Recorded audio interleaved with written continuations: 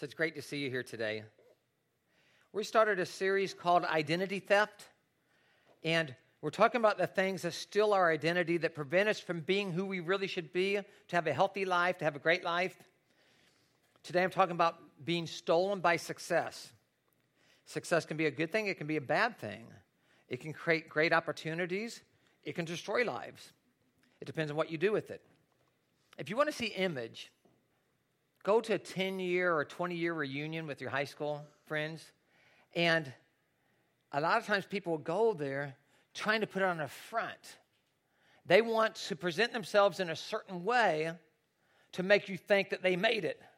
So they rent a car, and it looks hot, but it's not really theirs, but they want you to think it's theirs. They rent a brand new suit.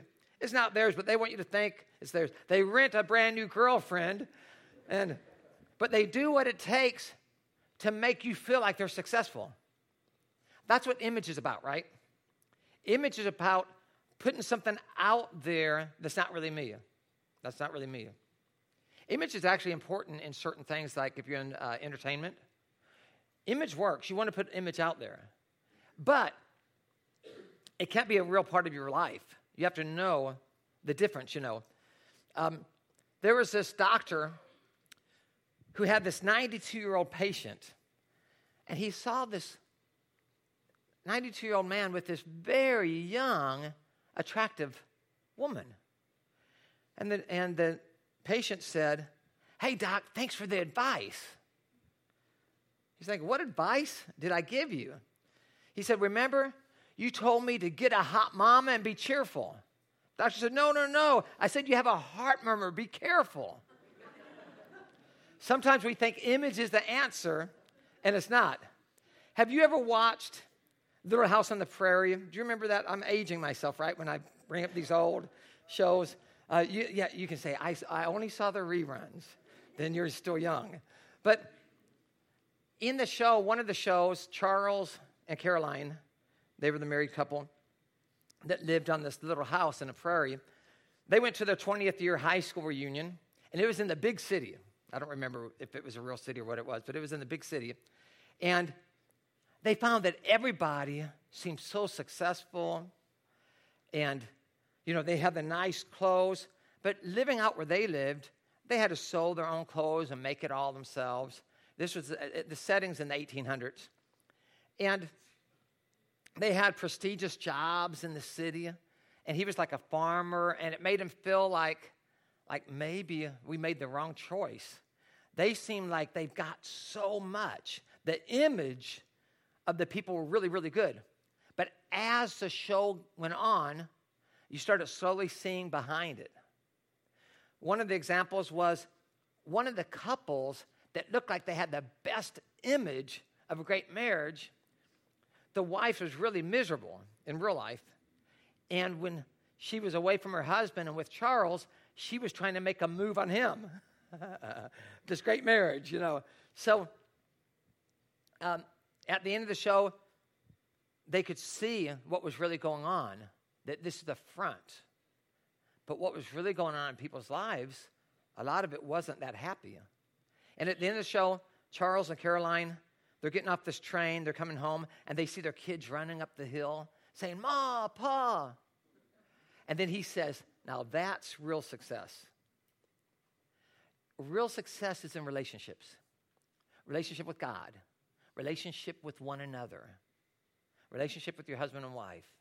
Relationship with your kids. That's real success. That's where you're going to find real happiness. Other things don't make you happy. Well, let me put it this way. They can make you happy temporarily. But it's not the same as a happy marriage or something like that. For example, you guys know I like to coach and stuff, but we can win the championship, and you're happy that day. I mean, it's fun. It's fun to win. But people can win that championship and still be miserable inside. They're so miserable. They're empty. They're not happy about life. They're happy in the moment, but they still might go, 2 days later, they might be drinking alcohol to ease the pain of what's going on the inside. So success isn't the answer. And I believe that you should shoot for success. That's better than shooting for failure, right? But it's not the answer. And this gets started at an early age, or maybe not really by them, but by us as parents. Sometimes a parent can be saying like comparing, my child started walking at 9 months, and they're comparing it to other children to feel good about themselves. Like that would make a difference, Or my child started talking at 9 months, comparing them with the other ones so they feel good about themselves. Because why would we do something like that? Because we don't already feel good about ourselves, so we have to use things like that to make us feel good. I've seen parents I grew up playing baseball. That was my major sport growing up until I got to high school. Wrestling became my favorite sport. But I grew up playing baseball, and sometimes a kid would strike out, and it was like the parent that was devastated, not the child. Because the parent was trying to live and have success through what the kid did. What kind of pressure is that for a kid? That's not going to be healthy for a kid. One time at a AAU, it was a national tournament, basketball tournament, 12-year-old division. It got out of hand. I know they're 12-year-olds. It got out of hand, and one kid got kicked out of the game. And the mom of that kid ran on the court and said, "You can't kick him out. He's my franchise." The mom was saying, "This is my ticket to success." Let me tell you this. That child did not choose to be born. You chose to have him. Okay? Your responsibility is to help him make it. His responsibility isn't to help you make it. That's not his responsibility. That's your responsibility as a parent.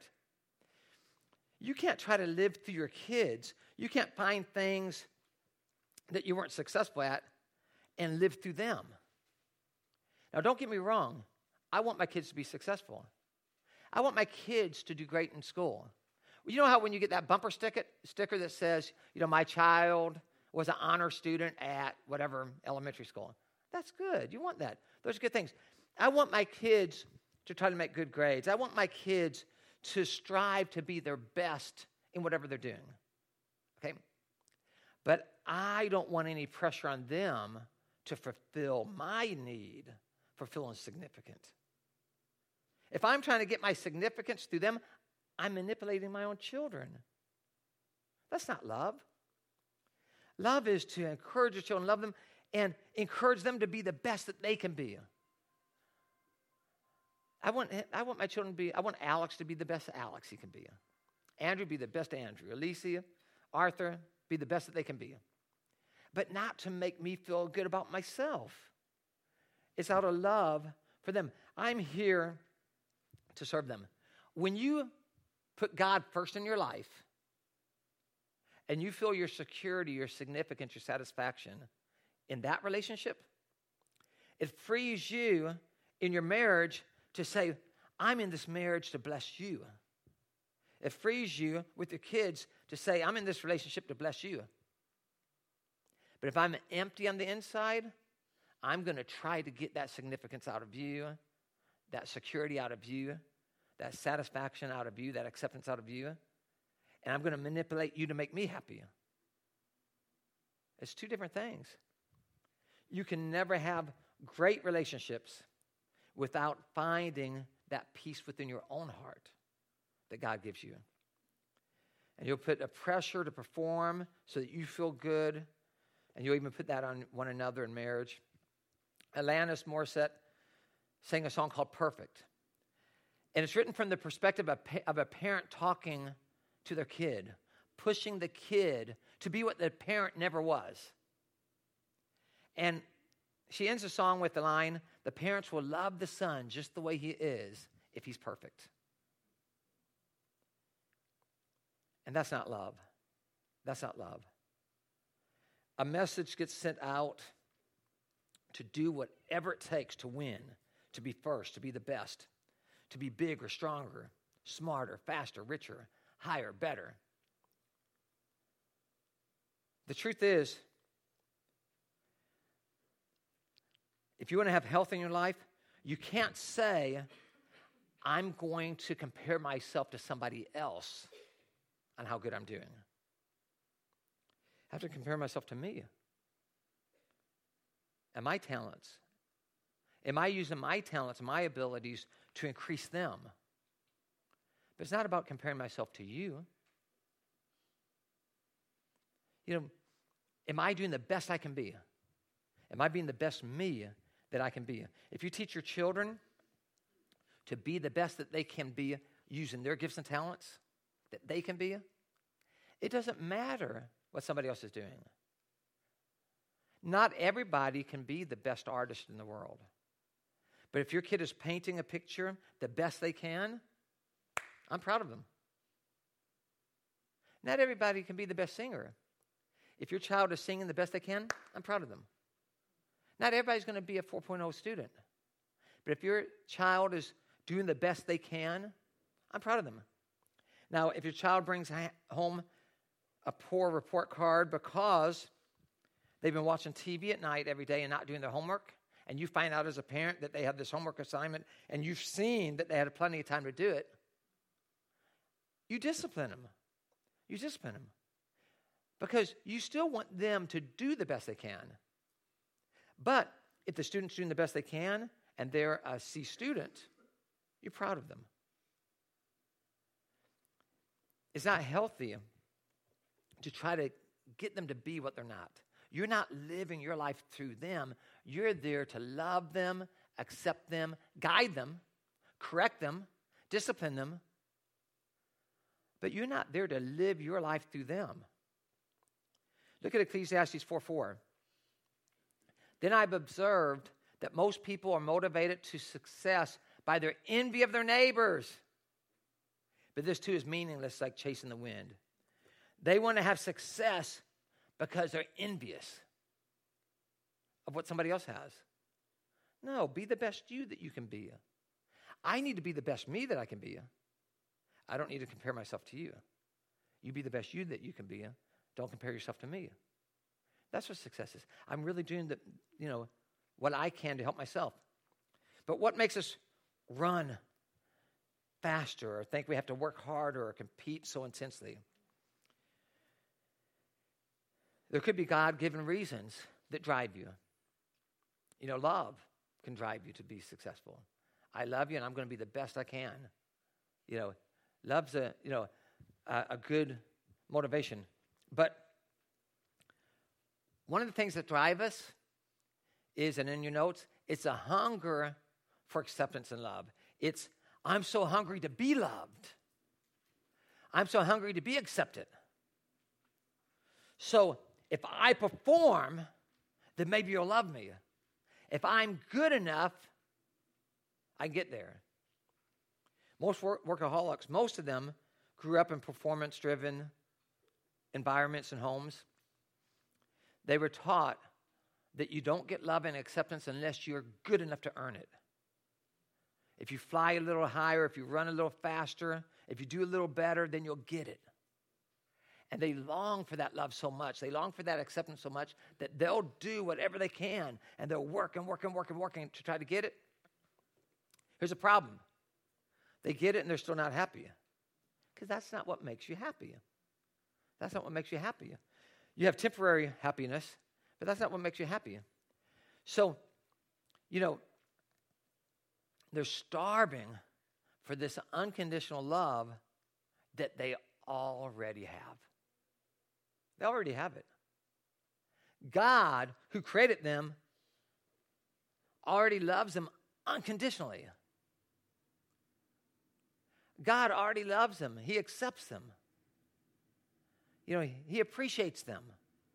They've already got it 100%. And it actually frees them up and takes some pressure off to actually be better at what they do.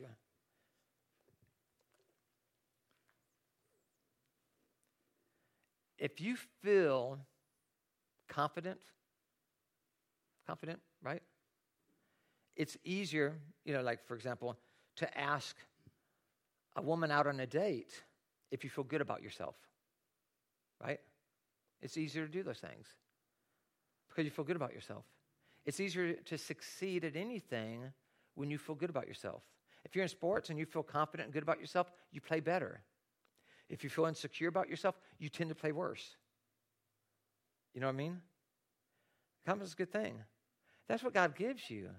When you know that you're loved, when you know that you're accepted, when you know that you're appreciated, it gives you the confidence to actually do better. You're not going to get worse. But when you're living for those things, when I coached in the 90s, I was a different person back then. And I can remember coaching with the idea of it affected my value as a person. If we won, I was sky high. If we lost, I was down in the dumps. It affected who I am. Because my self-image was based on our performance. Then I had kids, and that changes you. And I started raising them, and I didn't coach for 10 years. And then I came back because they went to high school. And it's so different. I think this is having kids. This is some of the ways that wakes you up. Is I was coaching now with a different perspective. It was all about them. You know what I mean? It wasn't like I was getting my self-image built or destroyed based on how good or bad we did. It's about them. Like, I want them to experience this. I want them to have a fun time. And because you have your own kids and you think differently, now you think differently about the other kids. When I think about it clearly, the motivation was, I didn't think of this at the time, but you're kind of using those kids to make you feel good in the past, as opposed to me being used to make them feel good. And it's totally different. And it's no surprise that our success these last 10 years has been so good compared to the first 10 years when I coached. Because the kids can tell somehow. They know, the kids know that I care about them. That it's all about them and building them up and helping them to have the greatest life. Before, the kids could probably tell. Like, this means a lot to the coach. It's for him. You know, this is about his self-image. You know, I don't know how present that was, but it's night and day different. It's the performance level shot up when I grew and matured and had the right image of myself. A second thing that drives us is an image of success. And I remember how empty that was, trying to have success and that being what makes me feel good about myself or bad about myself. You get plaques and awards, and you can look good on the outside, but if you're not happy on the inside, you're not happy. It's what's happening on the inside that's going to matter. When you're happy on the inside, you even view those awards differently. You view them differently. In Exodus 23-5, it says, "Do not worship any other gods besides me." Obviously, this is God speaking there. "Do not make idols of any kind, whether it's the shape of birds or animals or fish. You must never worship or bow down to them. For I, the Lord your God, am a jealous God who will not share your affection with any other God." That's Exodus 20. And we would all say, "Come on, Jimmy. I'm not bowing down to a statue of a fish. I don't do that." But when you look up the word worship, you know what it means? What are you giving your energy, time, devotion, and affection to? Wow. And sometimes our energy, our time, our devotion, our affection can be about this image that I create. And that can become a false god. When you put your energy, your devotion, your time, and your affection into your kids over God, your kids can become your idol. You can do that to your spouse. You can do that with your job. You can make anything your God. It's where your heart is. Where's my devotion? That's your worship. What am I really devoted to? That's your worship. And then you ask yourself, is God really number one? Is God really number one, or have I put other things on that altar above God? What am I really worshiping with my life? Do I have God in the right order? In the book of Luke, a young guy, he's called the rich young ruler, came to see Jesus. And this guy was committed to keeping his image. He looked like he was someone that had it all together. By all appearances, he had life figured out. But in reality, he was empty on the inside. He had success, but he was still empty. And here's what he said to Jesus. Good teacher, what should I do to get eternal life? What should I do? See, because he's a performer, meaning he's an achiever. He was financially really successful, and he was really good religious-wise. He didn't murder, like they talked about the Ten Commandments. I've never murdered. I've never committed adultery. I don't lie. I'm not a cheater. I don't cheat people. I honor my parents. And on all of the outside rules that everybody sees, man, he looked good. But the thing is, when it came to the relationship with God, that intimacy with God, worship, those things weren't on the list. Those things weren't on the list describing what type of man this was. And Jesus knew that. And in Mark 10, 21 and 22, it says, Jesus looked at him and loved him. He loves him. He's looking at him. And he's saying, you're a good guy. You are a good guy. I care about you. I really, truly love you. And you don't break those commands. But he says this one thing you lack, go sell everything you have and give it to the poor, and you will have treasures in heaven. Then come follow me. And it says, at this the man's face fell. He went away sad because he had great wealth. What is Jesus saying? There's one thing that you lack. The word surrender. You've never surrendered to me. You've never surrendered to me. Surrender. Because in this case, this guy's God was money. And he said, surrender to me. This is the true story about in Atlanta. There was a guy that loved the Atlanta Braves.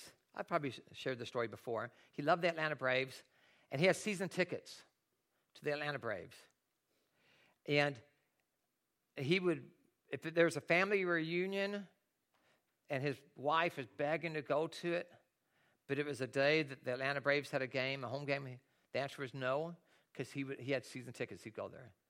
And if it was a day, something like that the wife's begging to go to, and it was an away game that was going to be on TV, on TBS, which all their games were, the answer was no.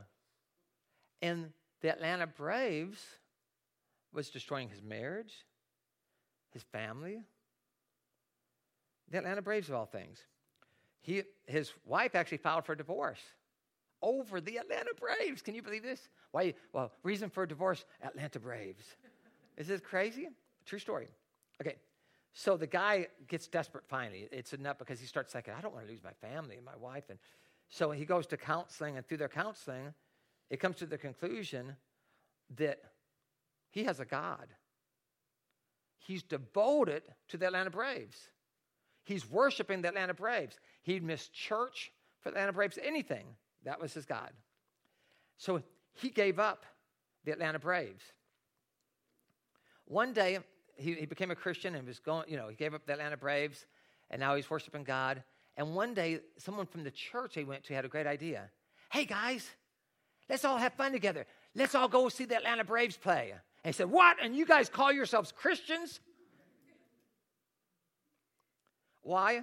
Because for him, it was a sin for him to go to the Atlanta Braves. It wasn't your sin. It was his sin. Is it a sin for people to have money? It wasn't your sin. It was his sin. It might be your sin. I don't know. Atlanta Braves might be your sin. I think his real sin was picking the Atlanta Braves. But a sin can be whatever you make to be your God. It can be money. That could be your God. Like I said, it could be your wife or husband. It could be your kids. It could be your job. It's whatever you're putting first in your life over God. And once you put something over God, it's going to affect how you live your life. If God's first in my life, then I have to treat my wife the way God wants me to. Happier marriage, guaranteed. If God's first in my life, I have to treat my kids the way God wants me to. Happier family. If God's first in my life, I have to handle everything the way God wants me to. Better life. It's not going to make things worse when you put God first. It makes things better. Your priorities are going to be in the right area. The key is surrender. Put God first in your life. So I want to look at God's approach to success. God wants you to have success. He does. What's his approach? Number one, clearly know your identity. Put identity at top of the list. Know the first song we sang today, know who you are, who we are, who you are. Know who you are in God's eyes. Build an intimate relationship with God. Know who you are. When you know how much God loves you, you really know it. When you know how much God accepts you, when you really know that. When you know how much God appreciates you, and you really know it. When you know how important you are to God, and you really knew that. Think about this, the creator of the universe that made all the stars, everything, and he loves you personally that much. If you really knew the truth, you'd have the best self-image in the world. I'm telling you. If you really knew the truth, you'd have the best self-image in the world. Wow, God loves me that much. Who am I to be loved by God that much? If you knew that this God who loves you so much, that he's your father. He said, that's dad. Wow. First of all, my dad did all this, and he loves me, and he accepts me, and he appreciates me just as I am. It changes you. And it will change why you do what you do, and you'll actually do it better. You'll actually perform at a different level and for the right reasons. Look at Ephesians 3:17 through 19. It says, and I pray that Christ will be more and more at home in your hearts as you trust in him. May your roots go down deep into the soil of God's marvelous love. And may you have the power to understand, as all God's people should, how wide, how long, how high, and how deep his love really is. He's saying if you could just get it, if you could just understand how wide, how deep, how long, just how great God's love is, if you could just grab it, if you could grasp it and hold on to it, it'd change your life if you really get it. May you experience the love of Christ. May you really experience it. Though it is so great, you'll never fully understand it. Then you will be filled with the fullness of life and power that comes from God. Who would like to be, you don't have to raise your hand, but who would like to be filled with the fullness of life and power that comes from God? He's saying if you really grasped it, if you really got it, the love of God is like a consuming fire. If you really got it, it would consume who you are. It would make you a different person if you really understood how much God loves you. It changes your life. The Bible says you'll never fully understand it. It's greater than what we have the ability to understand. But I'm telling you this, you can get it. You can start understanding more than you do now, maybe, right? And if you really knew how loved you are, if you really knew how accepted you are, if you really get it, it changes the way you live. It changes the way you treat people, changes the things that you care about. And like I said, and you'll be more successful. You'll be more successful, even in the eyes of the world, but you'll be doing it for a different reason. Psalms 46:10 says, be still and know that I am God. And that's what we need to do. We just need to be still and know that he's God. Spend time with God. Just have a quiet time. Reflect on God. Allow him in. Through prayer, reading the Bible, learn about God. Know about how much he cares about you, how much he loves you. He's got an unfailing love. He's never going to let you down. Sometimes we don't accept ourselves. If you understand how much God accepts you, it helps you to accept yourself. Because you know that God made you exactly how He wanted you to be. You have the perfect DNA to be you, not so that you can be somebody else, but so that you can be exactly what God wants you to be in the best way possible. When you understand that perfect acceptance that God has for you, it actually unleashes you to be great at what you're good at. But when you don't understand that you're accepted, what do you try to do? You try to be like somebody else. Guaranteed failure. I can't be you. You can't be me. Guaranteed failure. I'm going to try to be like him. I'm going to try to be. You know what? Guaranteed failure. You'll never be like him. Why not? Because you're not him. You've got to be the best you that you can be. But when you understand, God made me this way, I'm 100% exactly what He wanted. And He loves me so much. Exactly like this. Then it frees you to accept yourself and be what you were meant to be. And be the best you that you were meant to be. And like I said, you'll actually have more success. God's way isn't follow me so I can give you less success. God's way is follow me and I'll show you how to really be successful. When you understand how much I love you and accept you, you can really be successful now because now you're doing what you were meant to do. What you were wired to do.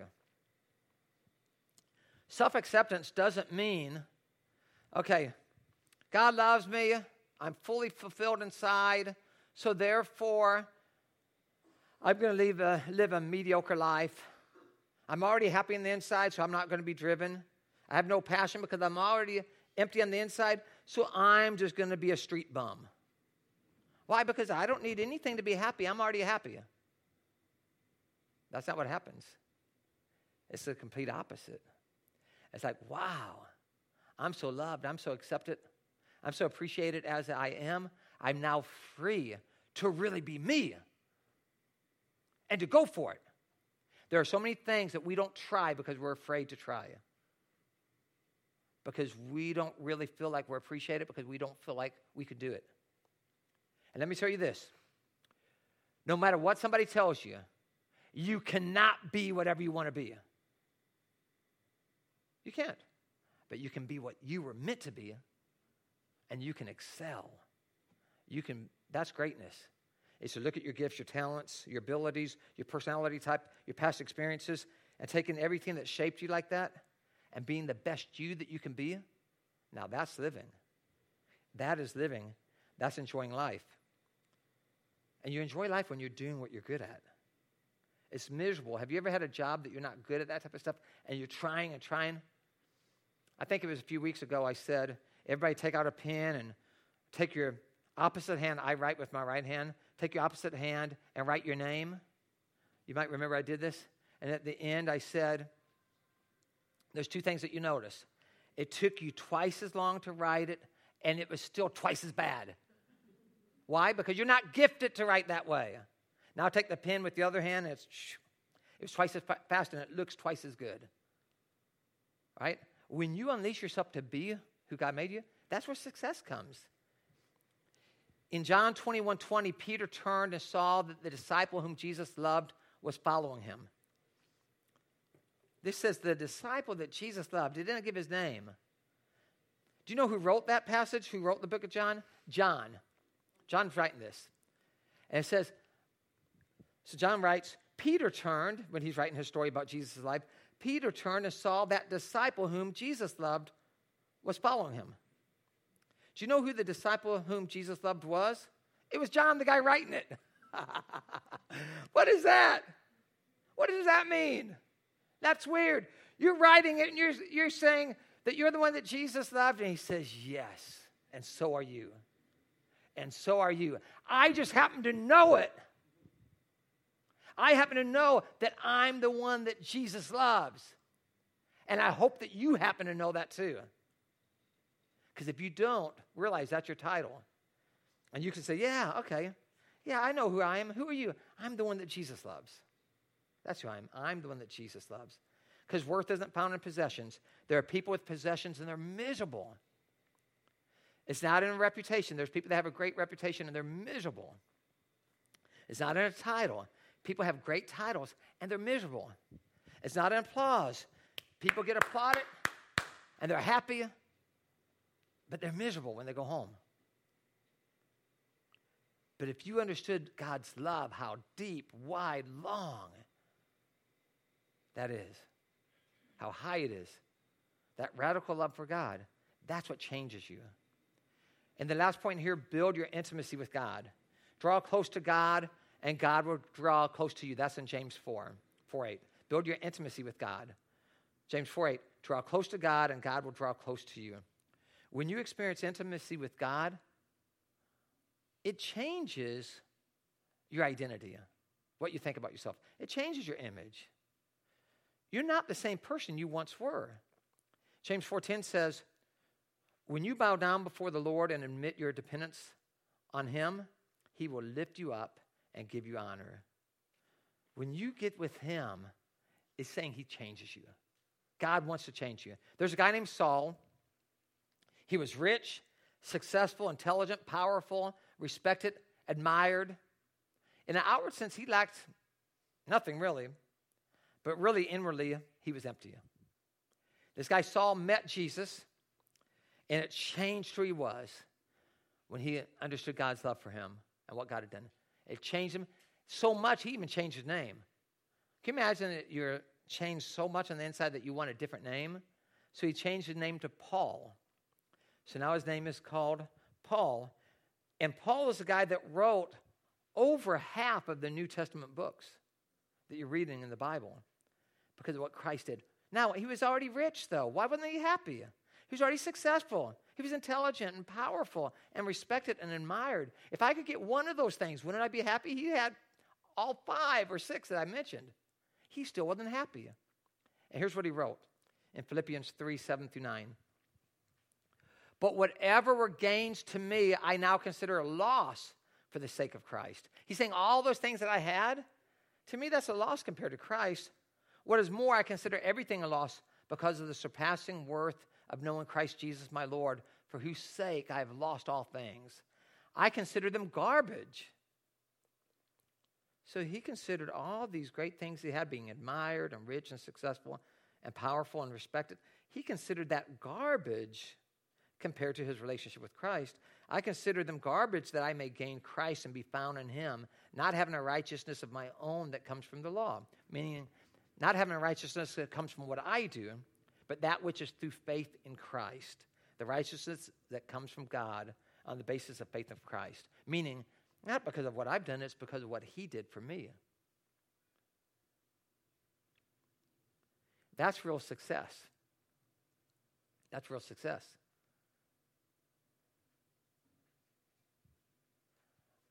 When you get the priorities in order, it changes everything else. It changes everything else. And I think God wants you to have real success. And real success isn't rich, intelligent, powerful, respected, admired. It can be, but that's not where the success comes from. Can you be rich and happy? Probably not. But some people are because they have their priorities in order. Can you be intelligent and happy? Probably not. But some people are because they have their priorities in order. You know, can you be admired and happy? Probably not. But some people are because they have their priorities in order. See, it's not the rich, it's not the admired, it's not the intelligence that does it for you. It's having your priorities in order, and then whatever you have is going to be fine. In fact, you'll probably produce more. You'll probably even have more success in those ways. I've learned nothing's more prestigious than surrendering to God and allowing him to be number one in your life. If you're a doctor, the difference is you're saying, God, I'm now a doctor for you. If you work on the dock, now I'm working on the dock for you. If you work at a gas station, Now I'm working at the gas station for you. If you're a teacher, now I'm a teacher for you. You could be a doctor, and you could be known around the world for how good you are at what you do and not care at all about the people, but care about what you're doing and how much, look at all this credit I'm getting. Or you could be a doctor and being just as successful, but care about the patient because you love God with all your heart, soul, mind, and strength. You love your neighbor as yourself. Both doctors could be equally good at what they do. One's devoted to God, the other one's not. You could go to the doctor that's not devoted to God and get just as healthy as going to the doctor that is devoted to God. You'll get out just as healthy. But one's devoted to God, the other one's not. You can be a teacher devoted to God. You can, it's about your heart. Here's what the Holy Spirit does for you. These are the things that should drive us to success. What should drive me to be the best I can be? But when the Holy Spirit controls our lives, so he's controlling us, he will produce this kind of fruit in us. Love. Let love drive you. Joy, peace, patience, kindness, goodness, faithfulness, gentleness, and self-control. I want you to be the most successful that you can be in your life, in every way, in your marriage, with your children, with your jobs, in every way. I want you to shoot to the top, driven by love, joy, peace, patience, kindness, goodness, faithfulness, gentleness, self-control. Driven by those things, and you know what? You'll handle everything. If you're really driven by those things, you'll handle everything in the right way or in a healthier way anyway. And you'll actually get more joy out of your success. With that, let's pray. I'm going to ask us to make a commitment to really surrender and put God first. Don't leave here today without knowing God's number one in my life. I'm surrendering to him. Pray along with me silently. Dear God, we realize that trying to earn acceptance and love or trying to keep an image of success can feel miserable. Lord, we want our success to be based on our relationship with you. Lord, we want to put you number one in our life. We want to surrender to you. And Lord, we're relying on you to help us to love you with all our heart, to love our neighbors as ourselves, and to really be who you created us to be. Lord, we want to thank you in Jesus' name. Amen.